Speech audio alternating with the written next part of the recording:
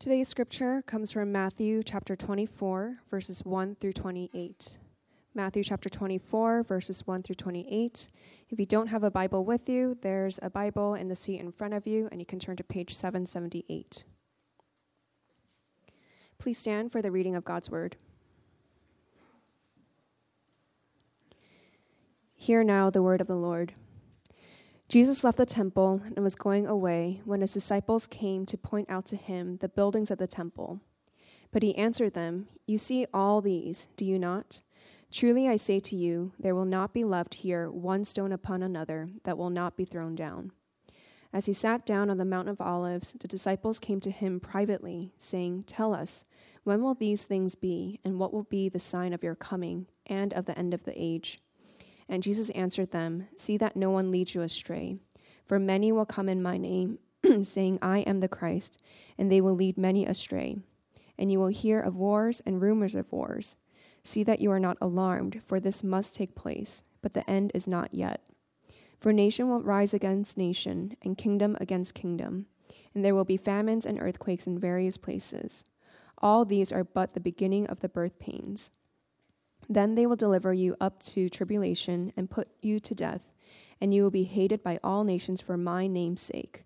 And then many will fall away and betray one another and hate one another. And many false prophets will arise and lead many astray. And because lawlessness will be increased, the love of many will grow cold. But the one who endures to the end will be saved. And this gospel of the kingdom will be proclaimed throughout the whole world as a testimony to all nations, and then the end will come. So when you see the abomination of desolation spoken of by the prophet Daniel standing in the holy place, let the reader understand. Then let those who are in Judea flee to the mountains. Let the one who is on the housetop not go down to take what is in his house, and let the one who is in the field not turn back to take his cloak. And alas, for women who are pregnant, and for those who are nursing infants in those days, pray that your flight may not be in winter or on a Sabbath, for then there will be great tribulation, such as has not been from the beginning of the world until now, no, and never will be. And if those days had not been cut short, no human being will be saved. But for the sake of the elect, those days will be cut short. Then if anyone says to you, "Look, here is the Christ," or "There he is," do not believe it. For false Christs and false prophets will arise and perform great signs and wonders, so as to lead astray, if possible, even the elect. See, I have told you beforehand. So if they say to you, "Look, he is in the wilderness," do not go out. And if they say, "Look, he is in the inner rooms," do not believe it. For as the lightning comes from the east and shines as far as the west, so will be the coming of the Son of Man. Wherever the corpse is, there the vultures will gather. This is the word of the Lord.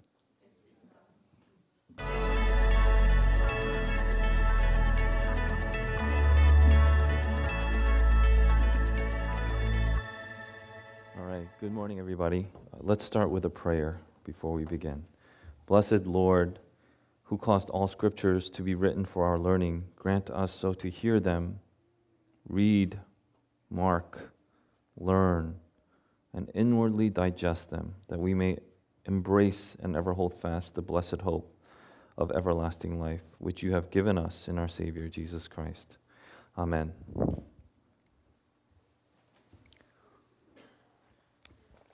Good morning. It's good to see you all. It's good to be here, share the Word of God with you.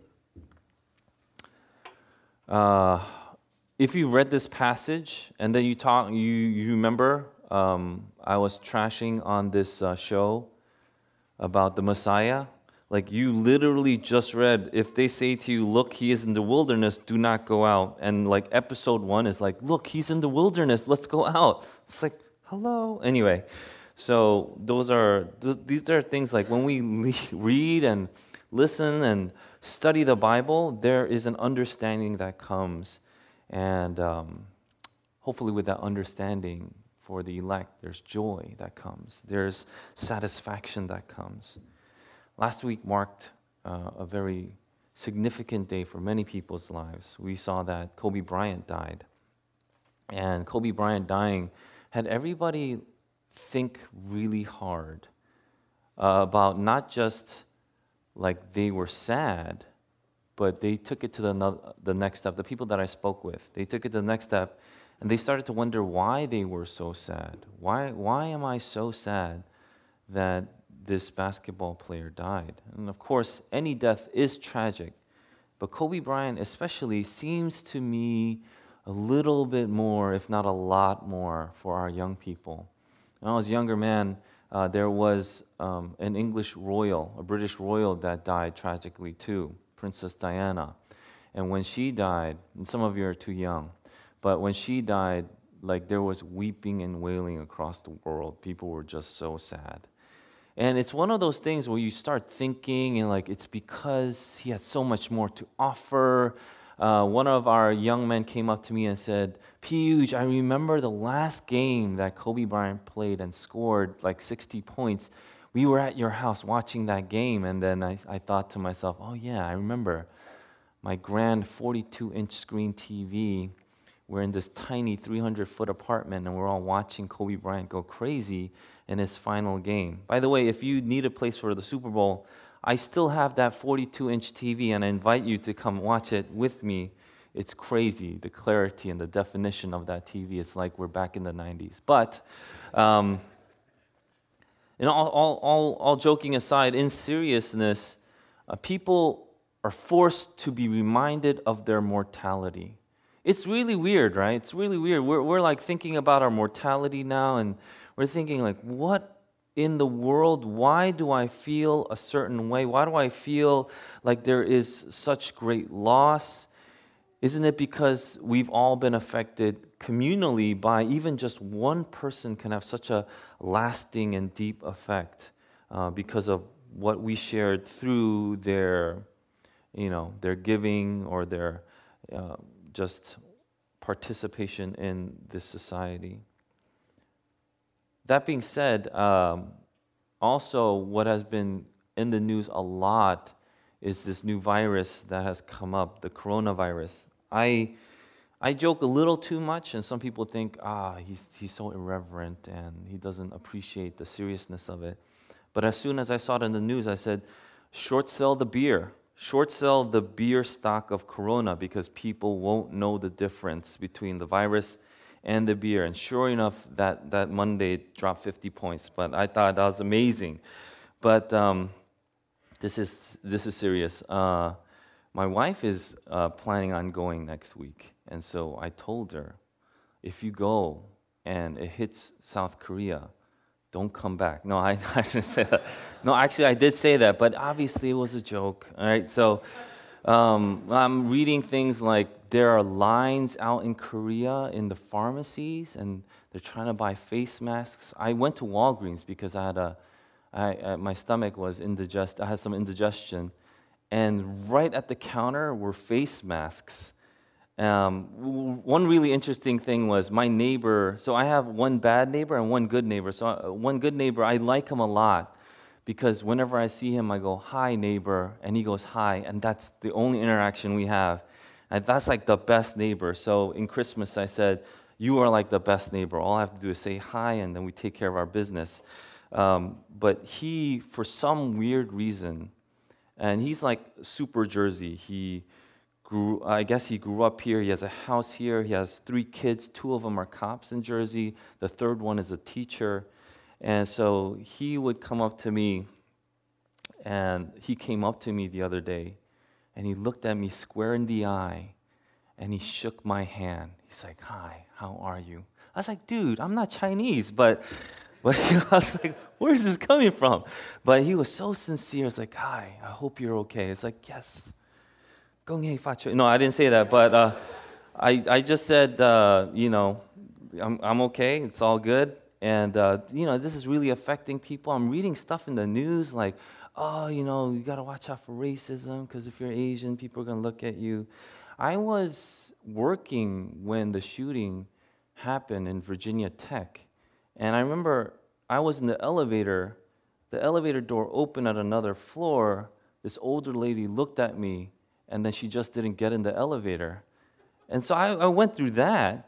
This is like shaking my hand is nothing, people. And then, if anything, the Chinese people are harder on their own people. We've quarantined like Millions and like 30 plus million people are quarantined in China, but somehow they still get out.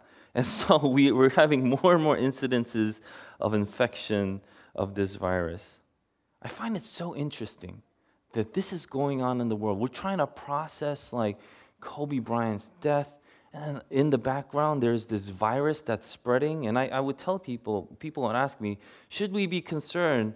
And I would always say, you know what, like people die of viruses and illnesses all the time, but instead of being alarmed, just intellectually speaking or scientifically speaking, you just want to look at the trend. So when does it taper down? So right now it's on the up and up, so you watch and you're careful, right? It doesn't look like it's tapering down right now, so the infection rate is rising. So be careful. And so I think the government's doing a good job in quarantining the people that have been affected and putting out some fly warnings and like barring people from China from flying here. So those are good things to think about. There are things like that happening all the time. And I find it so interesting. There's all these things happening right now, this very moment. And the passage that we're due to read, meaning I didn't manipulate anything and saying, oh, let's do this. Like I gave these passages out months ago, and Pastor Paul and I divvied it up. It's this passage. It's about the end of the world. And so I find it quite interesting because I do not believe in coincidences. If you believe in God, there are no such things. And I think it's something that we should reflect as a people. How do we take mortality? And how are we to understand the end of the world? And so last week, this is the last week of Jesus' life. There's 2 days before the crucifixion, before he gets hung on the cross. Nails are driven into his hands and feet. And this is what he does. Last week we saw that if you have only a week to live, and I asked people, after this, we feel our mortality. And I even asked Junseok, our assistant, pastoral assistant, and so I asked him, after the whole Kobe Bryant incident, if you knew you had 1 week to live, would you live differently? Or would you have done things differently? He goes, absolutely. Because that's the answer. Absolutely. If you know you have a limited time, would you do things differently? Absolutely, because we live like we're immortal. We love the immortal movies, like superhero movies or fantasy movies, like you're an elf and shoot arrows and you live like 1,000 years. But don't worry, after the 1,000 years, you just take a boat and then you live another 1,000 years in some other place. So we love movies like that or fantasy stories like that. However, if you really think about it, our mortality is closer to a week than it is 1,000 years. Let's be real. We may not know the exact date, but it's closer to a week than 1,000 years. And so if you had 1 week to live, what would you do is the question. But Jesus knew that. Like, you don't know that. So a lot of us, we want to live like next week isn't our last week. But I don't know that. You don't know that. But Jesus knew that. What did he do? Knowing that, he gives the woes to the Pharisees. He's like, woe to you. Not just once, but 7 times to the leaders of the community. This is not like happy, let's spend time with family. And he gives this stern warning to the religious officials. And this is where we start off the passage today.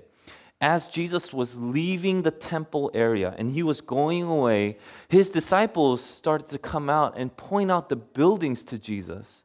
I don't know why they did that. Maybe the buildings were so magnificent, they were just like, wow.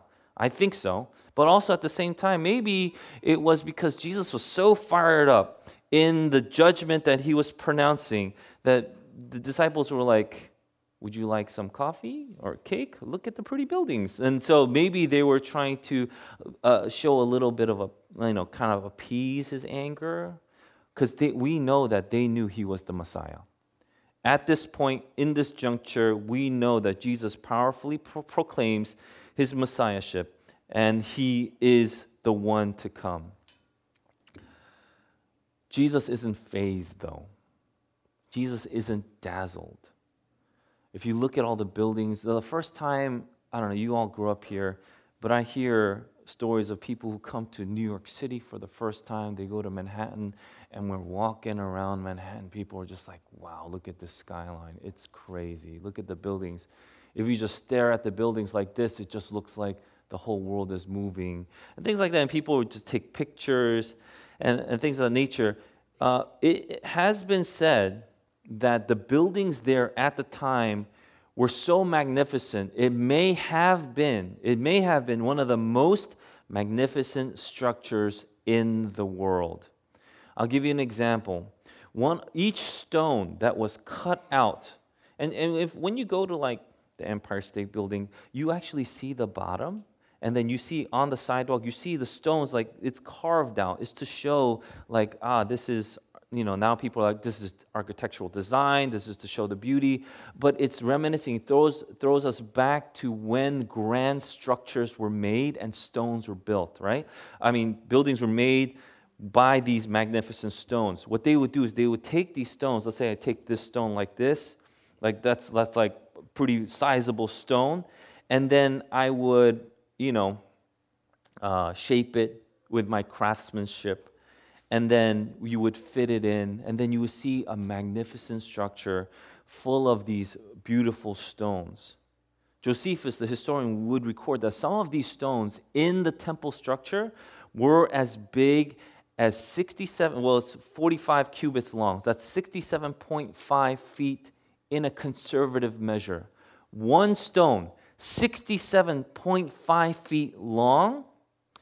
One stone, 7.5 feet high. That's like yay high, one stone, and 9 feet wide. That's how magnificent these structures in the temple was. It was started by Herod the Great. Herod the Great came into power in 20 BC, around that time, and in 20 BC, he financed and started this temple restructuring, rebuilding project. Herod was rich. Herod was powerful. That's why he had a following. We went over this 2 weeks ago. There were literally followers that called themselves the Herodians, and they were still building it. 20 BC, all the way up until its destruction in 70 AD, they were still building this structure. There was inlay of gold almost on every stone. We know this to be fact because when the temple structure was burned down, what they did was they would put things that would burn consistently for a long time. The stones would all crumble and the gold would be melted onto the floor. And Titus, who overtook Jerusalem, would then be able to excavate the gold. That's how rich this structure was. It was amazing. People would say, and people would write, that in the day, the gold was so bright, you were just blinded by the reflection of the sunlight to your eyeballs from the gold. Right now in Jerusalem, there's just one dome that's gold. Try that magnified and multiplied a ton of times. And at night, people would say it wasn't even dark because it was so bright from just the moonlight and the starlight, you could actually literally still see the gold sparkle at night. That's how magnificent this structure was. And the disciples would go, wow, look at these buildings, Jesus. That's why what Jesus says here should have taken them aback and should still take us back. And verse 2, he goes, he answered them, you see all these, right? You see all these structures? Truly, which means amen. This is for sure happening. I say to you, there will not be left here one stone upon another that will not be thrown down. And if you're looking at this, you would imagine New York City, let's say the skyline, to even a greater degree, a richer degree, with inlays of gold. And you're just like, this is amazing. Look at these sturdy structures. And then Jesus goes, not just one building, all these structures will be taken down. And then you'd be thinking, whoa, that's crazy. The main historian, there's Tacitus and there's other historians, but the main historian we see all these things from, and they all kind of corroborate with each other. They weren't living together, but the accounts corroborate with each other. And so like Josephus, or Flavius Josephus, he was first in charge of defending a city called Jotapata. And so in Jotapata, the Romans would siege that city. This guy was brilliant, okay? He would have very detailed accounts of what was happening. He would write in his historical accounts something that he discovered to be called the battering ram. You all know what it is, but even 2,000 years ago, that was like a new thing. That was crazy. And he would in detail describe what the battering ram was. There would be this huge log, like huge. At the end of it would be the silver or metal structure, like a head, like a ram. That's why it was literally called the battering ram. There would be scores of soldiers that would pull it back in with ropes like a pendulum, and then they would release it, and that battering ram would hit the structure, the wall, door. 1 or 2 times was all it took, and it would all come crumbling down. They would bring this battering ram to Jetopoda, and he was the general in charge of defending that Jewish city. What he would do is, when they would pull the battering ram back, he would take a bunch of chaff. You guys know what chaff is? It's like the stuff, the husk of the corn and wheat, like the stuff that's like very, very flaky, right? He would take bags and sacks of the chaff, and he would throw it to deflect the battering ram. This is brilliant. This is 2,000 years ago. And so it would be almost cushioning and deflecting the battering ram, like you're throwing down a bunch of pillows, right? But it's chaff, it's worthless. So he would do that, and that siege would take not just one day, it would take multiple days, like 40 plus days, right?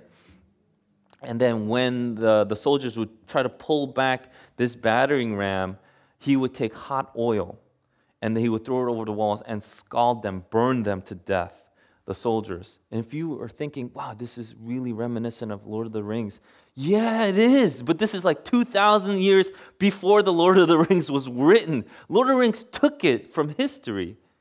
Eventually, Jetopoda is taken, and 40,000 people are slain.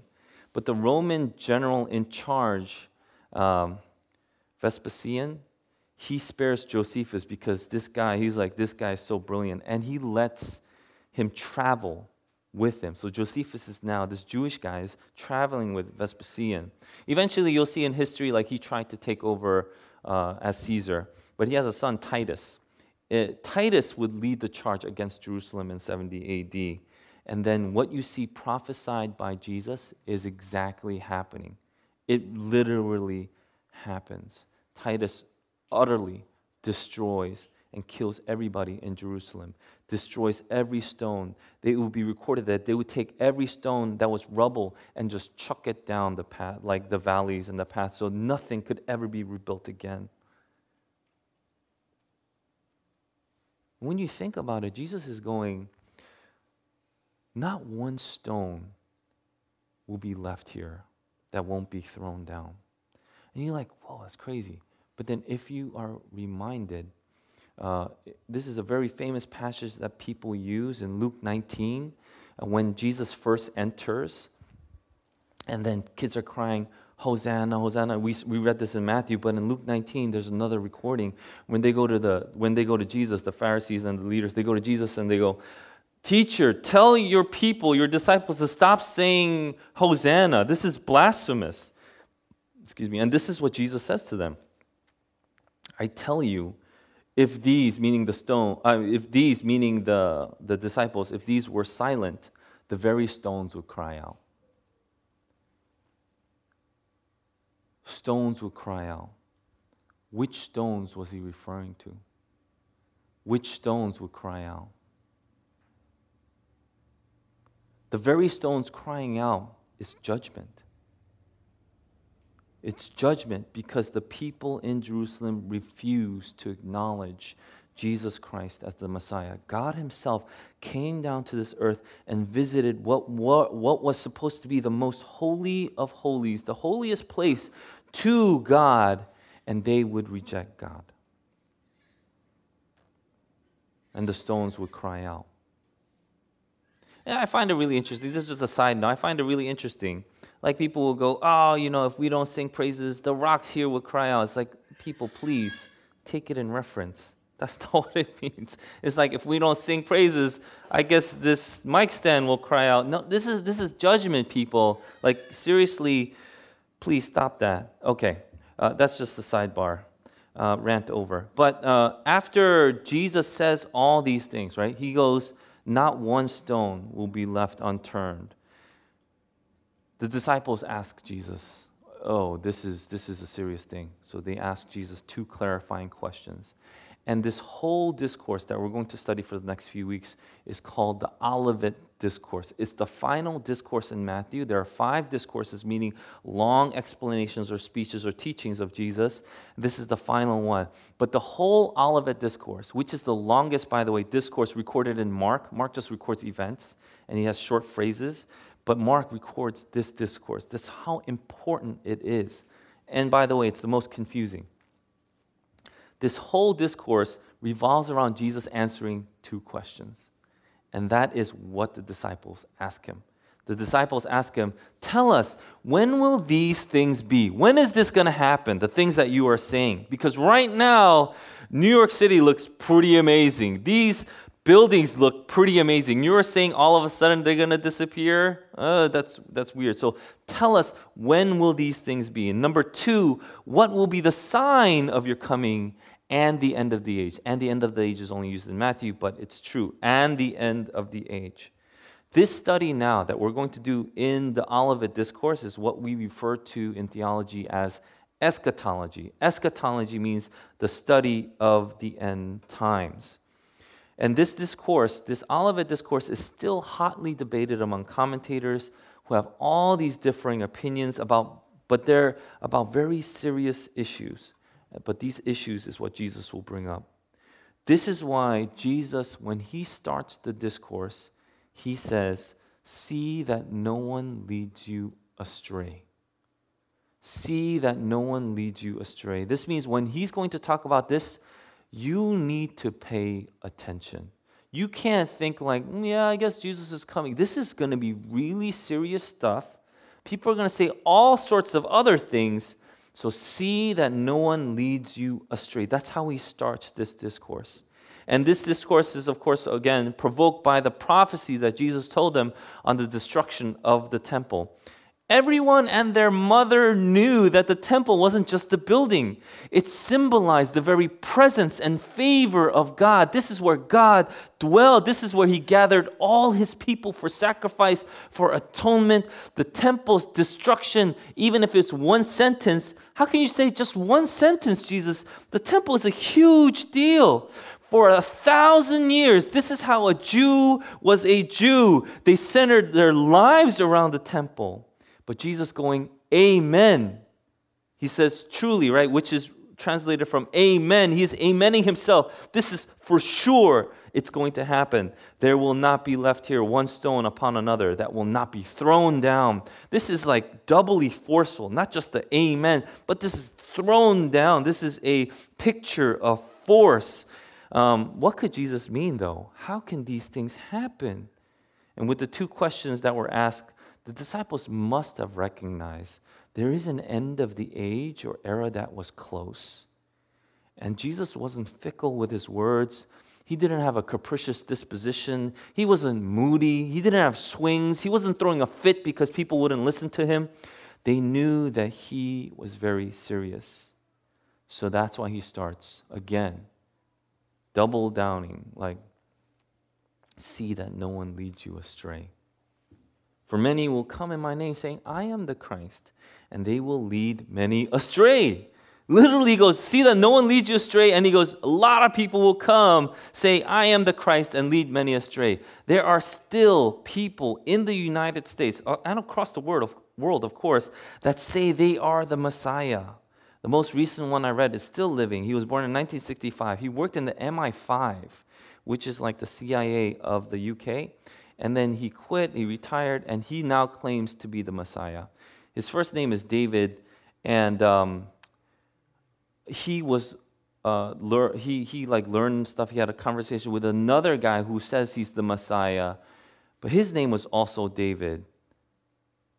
There's things about the name David which is really interesting. A lot of us are named David. Watch out that you don't become the Antichrist. Anyway, but We all remember David Koresh. You remember that? His name was, David, David Koresh. And then so it was in Waco, Texas. I don't know if you were all alive for that, but it was a crazy thing where they had to destroy and kill everybody in that camp. But all joking aside, obviously this is joking. If your name isn't just don't name your kid David. No, I'm just kidding. See, I'm still kidding here, but people literally still think that they are the Messiah. It's still happening today. So he was saying, for many will come in my name. This is absolutely true. Many have come, and they're still coming, saying, I am the Christ, and they will lead many astray. People follow them. We had a sister here who's part of a cult, and she became baptized, and she was part of a cult that said this guy named Sun Myung Moon is the Messiah, and people would follow him. People follow these people who claim that they are the Christ.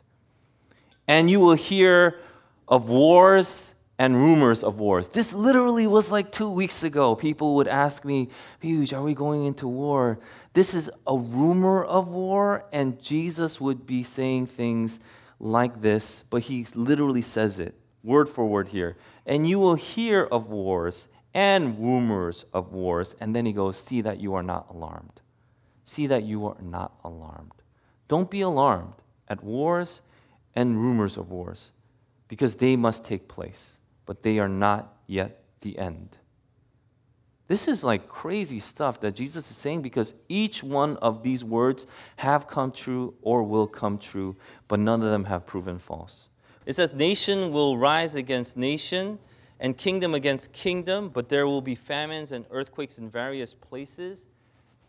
Now that we have seismic measurers, we know that if it's over a 7.0, it's possibly dangerous. We now know that every year, every year, we have 15 earthquakes in the world that are 7.0 on average. So there are earthquakes in various places. But then he goes, don't be alarmed. Don't be alarmed.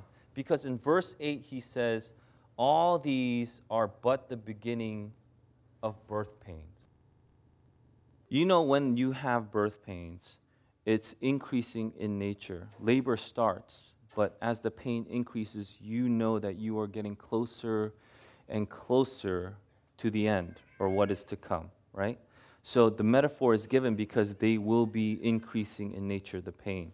Number two, the metaphor of birth pains are given because while the birth pains in itself is not celebrated, I don't know anybody that would ever think, birth pains, yay, right? It's not celebrated in itself. Birth pains is still looked on and looked at with great hope. Why? Because of what comes after the birth pains. Birth pains, while not celebrated in itself, is still looked at with great hope. This is why it's so important. When Jesus is talking to his disciples, for the believer, when trials and tribulations come, we don't lose hope. We don't get depressed, but rather we receive hope and comfort because Jesus himself is saying these things will happen and must happen, but these are birth pains. There is something attached to that. On top of that, though, there are these warnings to his disciples. There are birth pains, but don't misconstrue the signs. Don't mistake the signs for something else. Don't get confused. Don't be listening to people like, I heard from God and Jesus is going to come on October, blah, blah, blah. This happens like every year and Jesus doesn't come. You're like, dude, how do you still have people following you? Like he comes on the radio, some dude named Harry, and then people still go, oh, I have to sell everything. Like, don't misconstrue the signs. If you're really listening to Jesus' words, you wouldn't fall for that because Jesus himself is specifically saying, don't get fooled. Listen to my words, not some fool that says Jesus is going to come on October or something like that. And in verse 9, it says, then they will deliver you up to tribulation and put you to death, and you will be hated by all nations for my name's sake. And then many will fall away and betray one another, hate one another. Many false prophets will arise and lead many astray.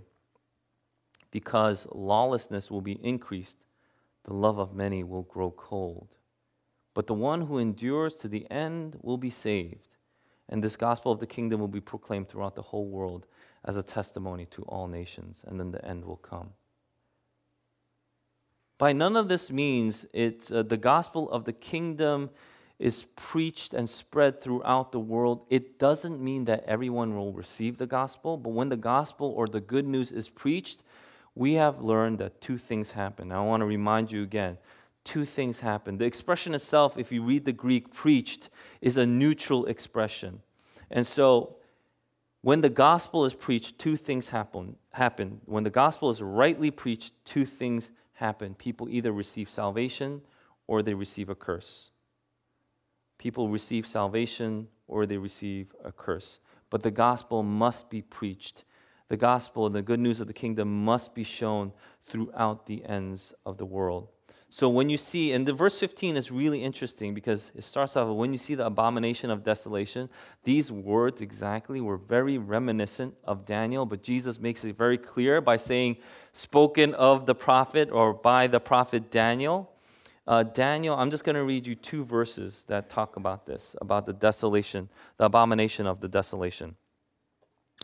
In Daniel 9:27, and he shall make a strong covenant with many for 1 week, and for half of the week he shall put an end to sacrifice and offering.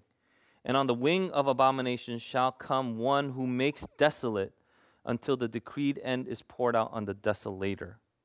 And so that's Daniel 9:27.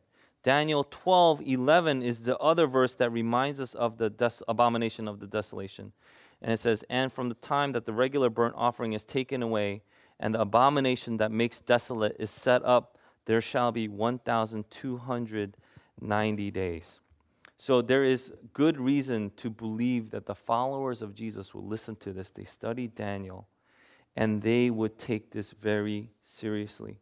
They took this very seriously because these are very serious words given to them by Jesus.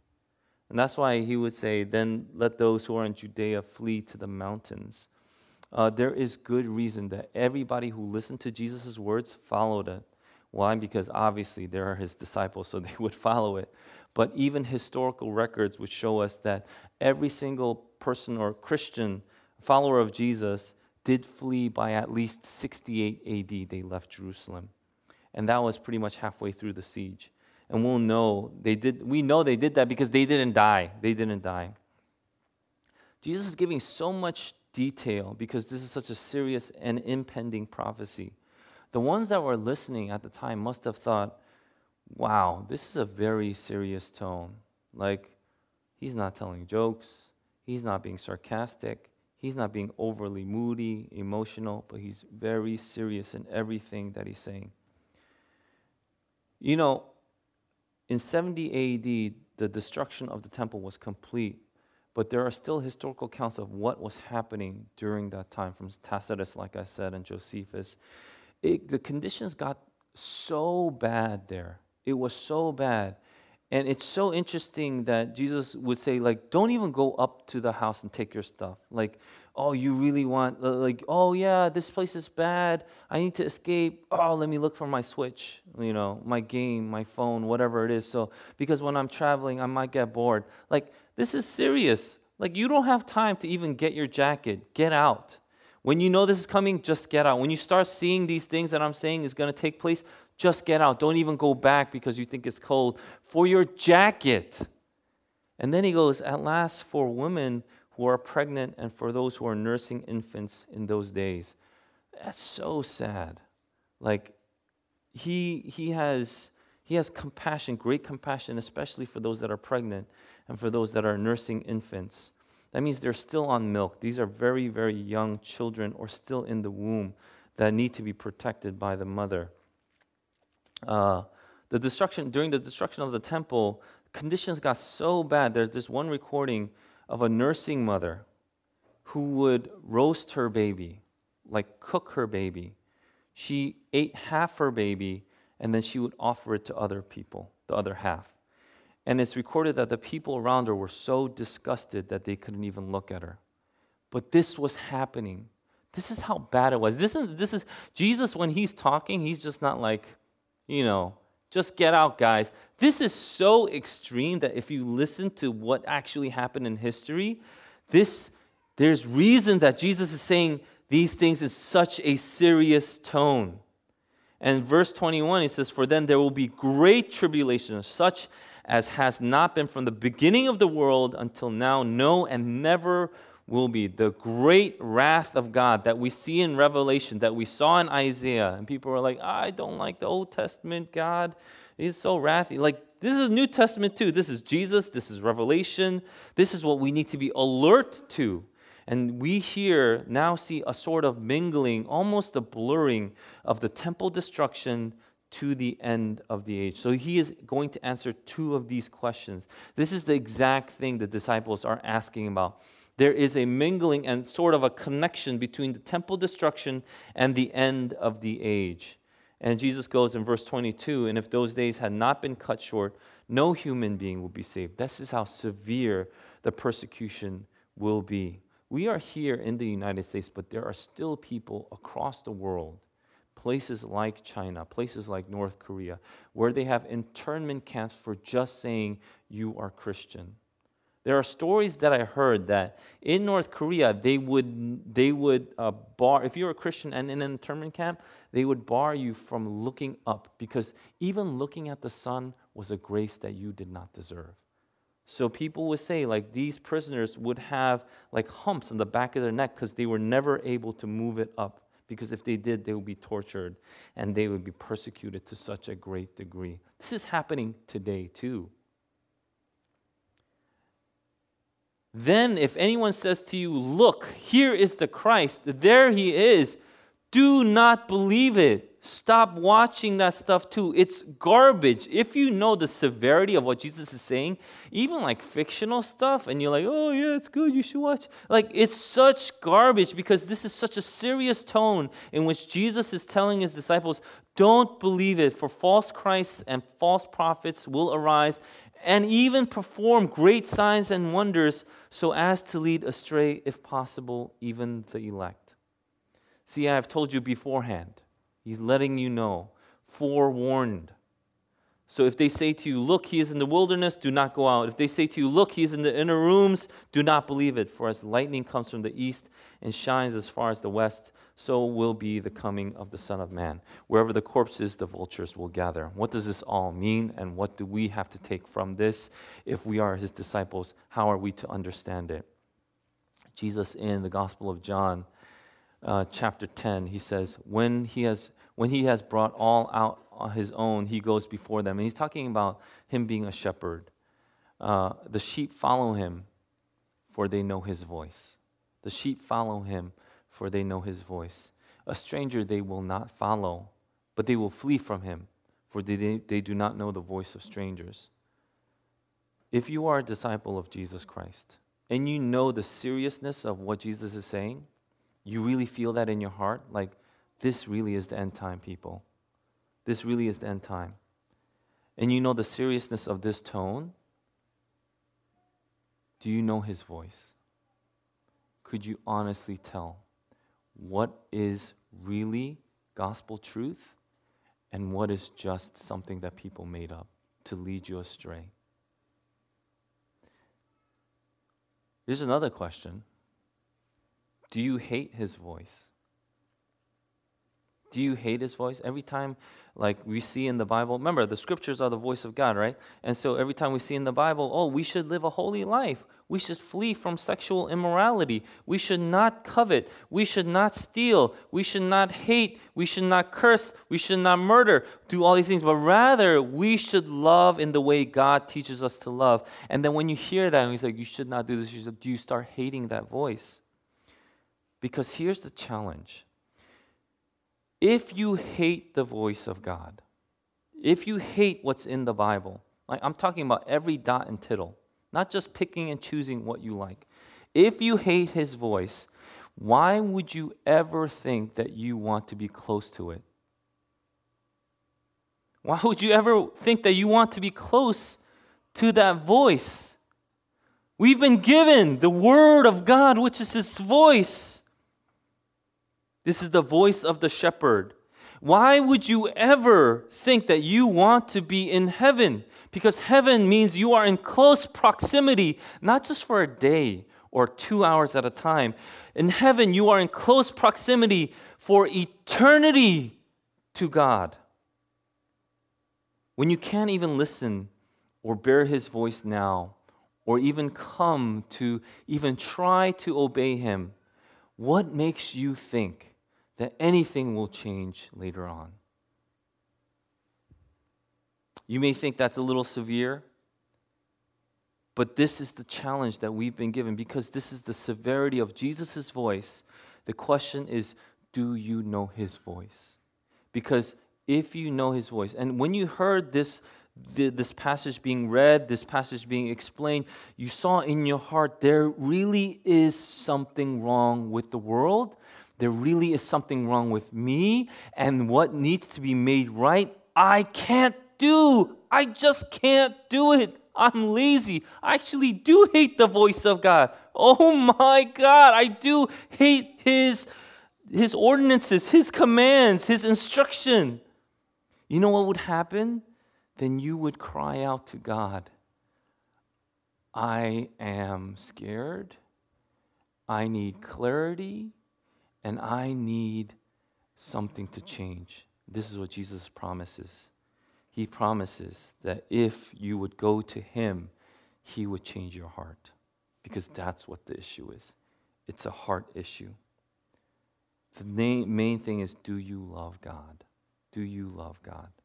If you love God, then you will start to know His voice.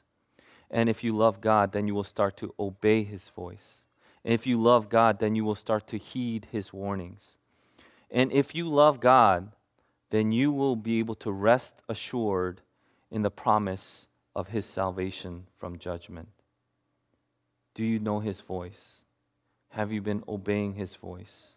Have you been heeding His warnings? Then rest assured in the promise of His salvation from judgment. Christ is the one that will protect you. He is the one that says, for false Christs and prophets will arise and perform great signs and wonders, so as to lead astray, if possible, even the elect. He's saying it's not possible. If you follow Him, it won't be possible to lead you astray. It'll be crazy. It's going to be crazy. It's going to get worse. But it won't be possible because God is the one that holds you. If you listen to His voice, you are following Him. He's the one that is protecting you. This is why it's so important that we remind ourselves to listen to His voice and to obey His voice, because this is just the beginning of the birth pains. Let's pray. God, we thank You for this time, and we thank You that You have given us a time to recognize, remember, be reminded that this isn't just some club. These are serious words that You've given us. Either we fully reject it or we fully accept it, because these are the only two choices that You've given us by speaking this way. But Lord, I just want to pray for mercy on each and every soul here. Help us to take Your words seriously. Help us to obey them. And Lord, when we cannot, and we will not, but when we cannot, our instinct as a child will be to come to You, lay down before You, cry out to You, and ask You for Your strength and help. For You are our only Father. You are our only God. So please be with us. Let's take this time to pray. And with the word that we've been given through our Lord Jesus Christ, let's pray and reflect on what our life is like. And if you have been convicted by the word of God that you need to hear and obey His voice, know that God is gracious, and He Himself goes, I am sending you a helper. He knows that we couldn't do it on our own. He promises us a helper. That's the Holy Spirit. In prayer, we call out to Him, and in faith, we receive Him, and because of His goodness, we are received unto Him. So let's take time to pray. Let's lift up our hearts to God.